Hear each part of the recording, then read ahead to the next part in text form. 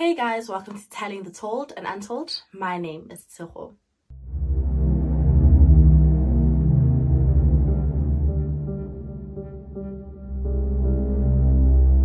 First and foremost, I just want to say thank you guys so much for 5,000 subscribers. It happened really quickly and I'm still in disbelief.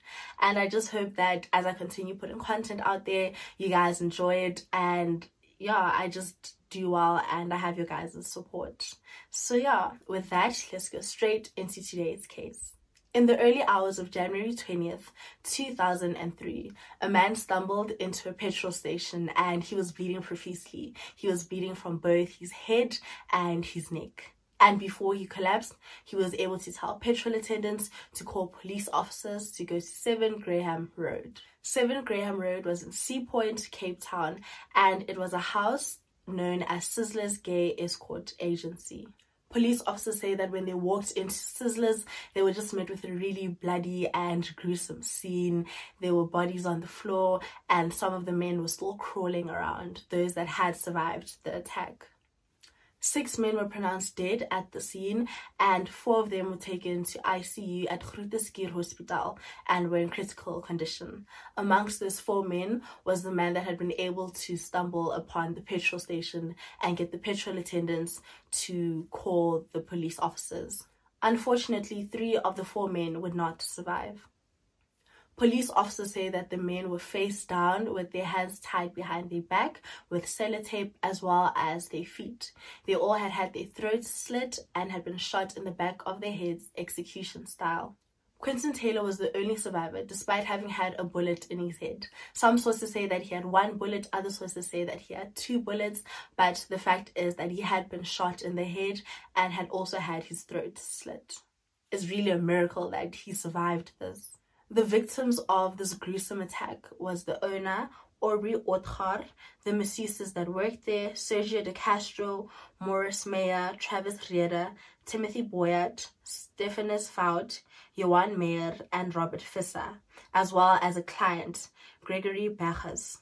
So basically, Sizzlers was known as Sizzlers Gay Escort Agency, but it was more known as a massage parlor for queers, but more so on the gay spectrum. But that doesn't necessarily mean that other men did not come in. Bi-curious men, married men, you know. So it was just basically man-to-man contact, male-to-male contact. The media dubbed this as the Sizzlers Massacre, but if you do go search this case, some of them call this the Gay Massacre, the Gay Masseuse Massacre, you know, just things like that. So I'll just be referring to it as the Sizzlers Massacre just to be more respectful to the men that did work there.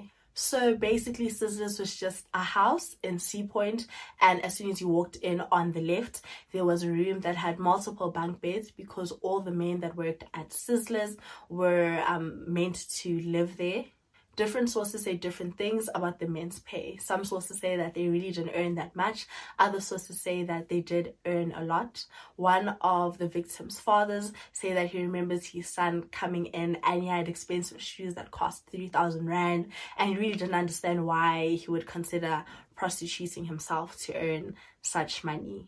So basically, if you wanted to work at Sizzlers, you had to be over the age of 18 because it did include sexual acts, and you had to be stereotypically a good-looking man. So what you would do is that you would strip in front of the owner, you would strip naked, and he would just make sure that you look good for the customers that would come in.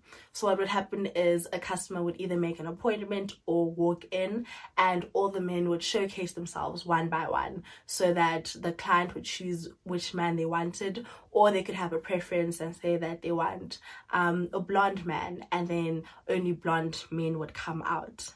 They were also referred to as boys and not men, so it would be like the Sizzlers boys, you know, like that. So the first thing police officers did was go out and look for any witnesses, and they found multiple people that said that they saw 4 men getting into a white BMW in the early hours of the 20th of January. The first suspect had a tattoo of a curled up snake on his upper left arm, as well as the words Fast Gun on his wrist. Fast Gun was basically just a gang that operated in Johannesburg, and they were associated with gun violence. This man was said to have reddish hair, which was probably bleached, as well as wore a goatish beard. The second suspect was a thin man with a fair complexion and was said to sniff a lot, which is usually just an indication of someone that sniffs cocaine. The third suspect was tall with a shaven head and appeared to be well built, and some said it appeared like he could be a bodybuilder. And the fourth suspect was just described as well built and really didn't have any identifiable features. After a while, police officers arrested two men,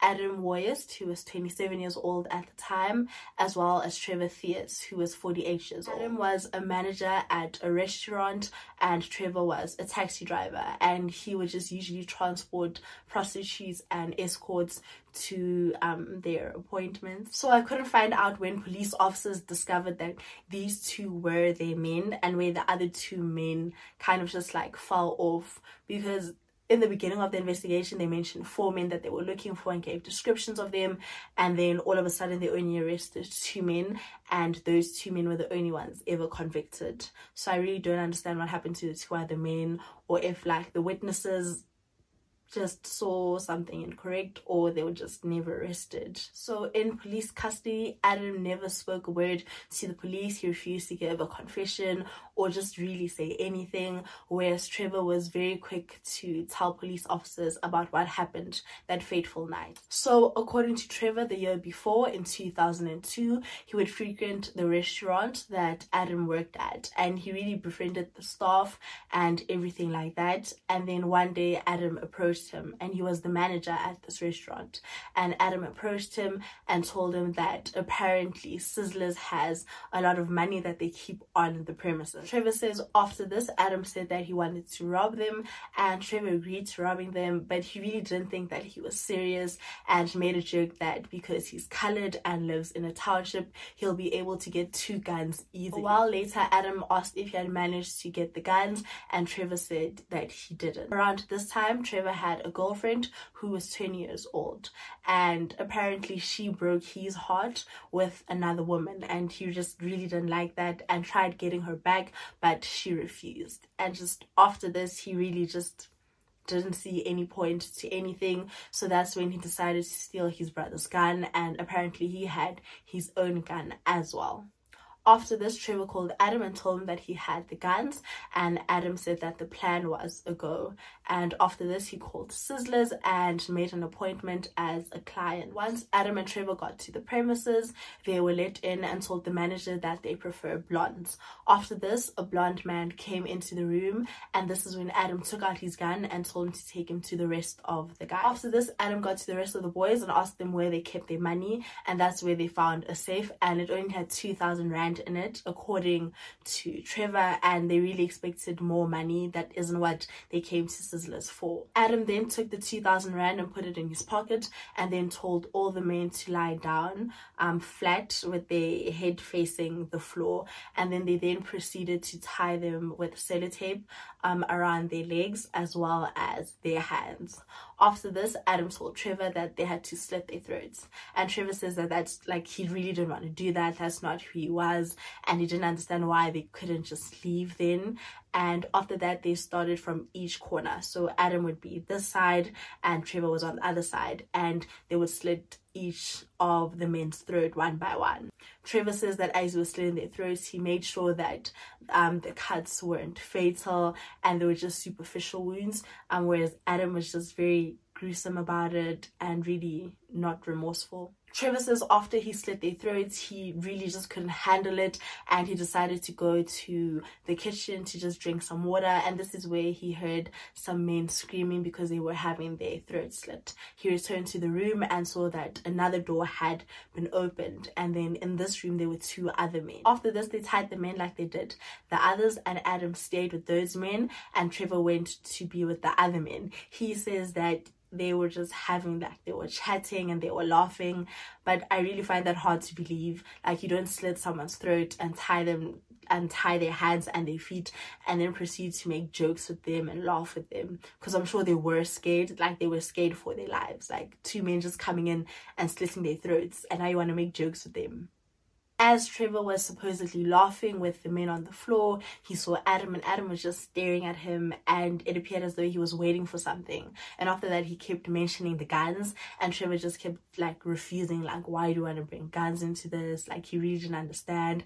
And he says that most of the time throughout this whole ordeal, he really wasn't thinking straight. He wasn't there because he just kept thinking about his girlfriend who had cheated on him. After this, Adam went into the kitchen, and whilst he was in the kitchen, another man managed to escape, and he ran into the kitchen and attacked Adam. After this, he just turned around and started attacking Trevor, and that's when Trevor picked up the gun that he had and hit him in the head.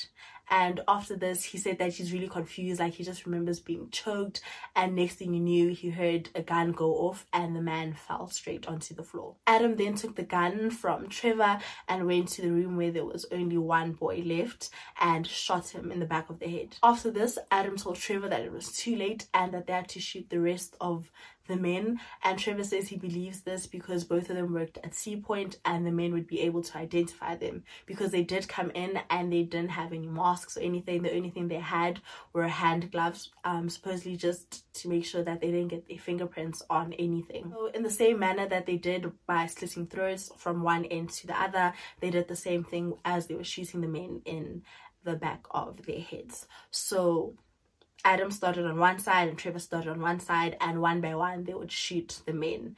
And I can't imagine like the fear, just knowing that you're next, just one gunshot after the other, and just knowing that they're nearing you. It's such a scary thought. I remember after we heard the first shot, we thought, okay, well, it's finished.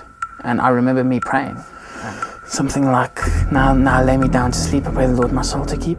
Trevor says he shot 4 boys, and after he shot them, all 4 of them were still alive. After this, they put on balaclavas that they had and ran to a white BMW that they had parked. And after this, they just drove down the street, and as they were driving, they would just get rid of their evidence one by one. So we'd get rid of their masks and their gloves. And then eventually they ended up in Bellevue, and they stayed there until the sun rose.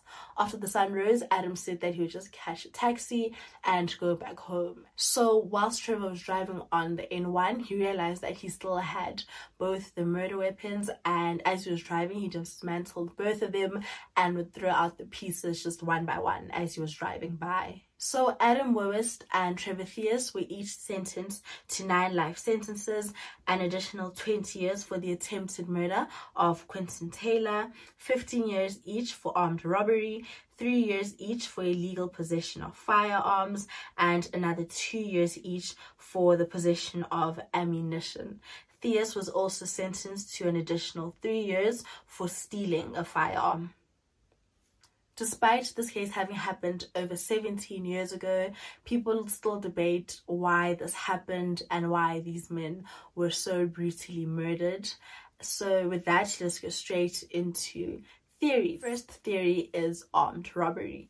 The men were sentenced to 15 years each for armed robbery, and according to Trevor, they did steal 2,000 rands, but some people don't believe it because the crime was just so gruesome that it's unbelievable they would steal so little money and kill 9 men. The second theory is that this massacre was orchestrated by a competitor. According to Duval Uyes, the president of the Lesbian and Gay Alliances in Cape Town in 2003, 2 weeks prior to the massacre, he received a call from someone who was threatening to kill him if he didn't close down Sizzlers. And according to him, this man believed that he was the owner of Sizzlers. And he was really threatened by this call, and he took it seriously. 2 days before the massacre, Robert Visser, one of the victims, called Duval, and he said that he had to meet with him urgently. And he just really sounded scared, but didn't give any more details as to why he wanted to meet with him. Duval then said that they could meet on the 19th, which was the next day, but unfortunately he couldn't make it that day, so moved the date to the 20th, and they planned on meeting at 2 a.m. 2 hours before they were supposed to meet, Robert called him again, and he just said that he had to meet him right now. It couldn't wait, but unfortunately Duval said that he couldn't meet him at 12 a.m. and could only meet him at 2 a.m. Unfortunately, that meeting meeting wouldn't happen, and the next day Duval found out about the massacre. The third theory is that this was gang related, and this is because if you remember in the beginning of the video, one of the suspects was said to have a tattoo on his wrist that said Fast Gun, which was a gang. And people just believe that this was the reason, and this was Sepoy during this time, and there were drugs involved and all of that. It was also said that there were two men that used to work at Sizzlers, and after this they decided to move to Joburg, and once they moved to Joburg they got involved with this gang, and after things went south they moved back to Cape Town and decided to work at Sizzlers again. So people believe that these men were looking for them because they had wronged them and walked into Sizzlers looking for them, and when they couldn't find these two men, decided to send a message. The fourth theory is that this was a hate crime. Sizzlers was known to be a gay massage parlor in the media, and queers did work there, so people often believe that there were people that really just didn't accept their lifestyle and didn't understand it, and therefore thought that they just didn't deserve to live, as well as the men that frequented Sizzlers.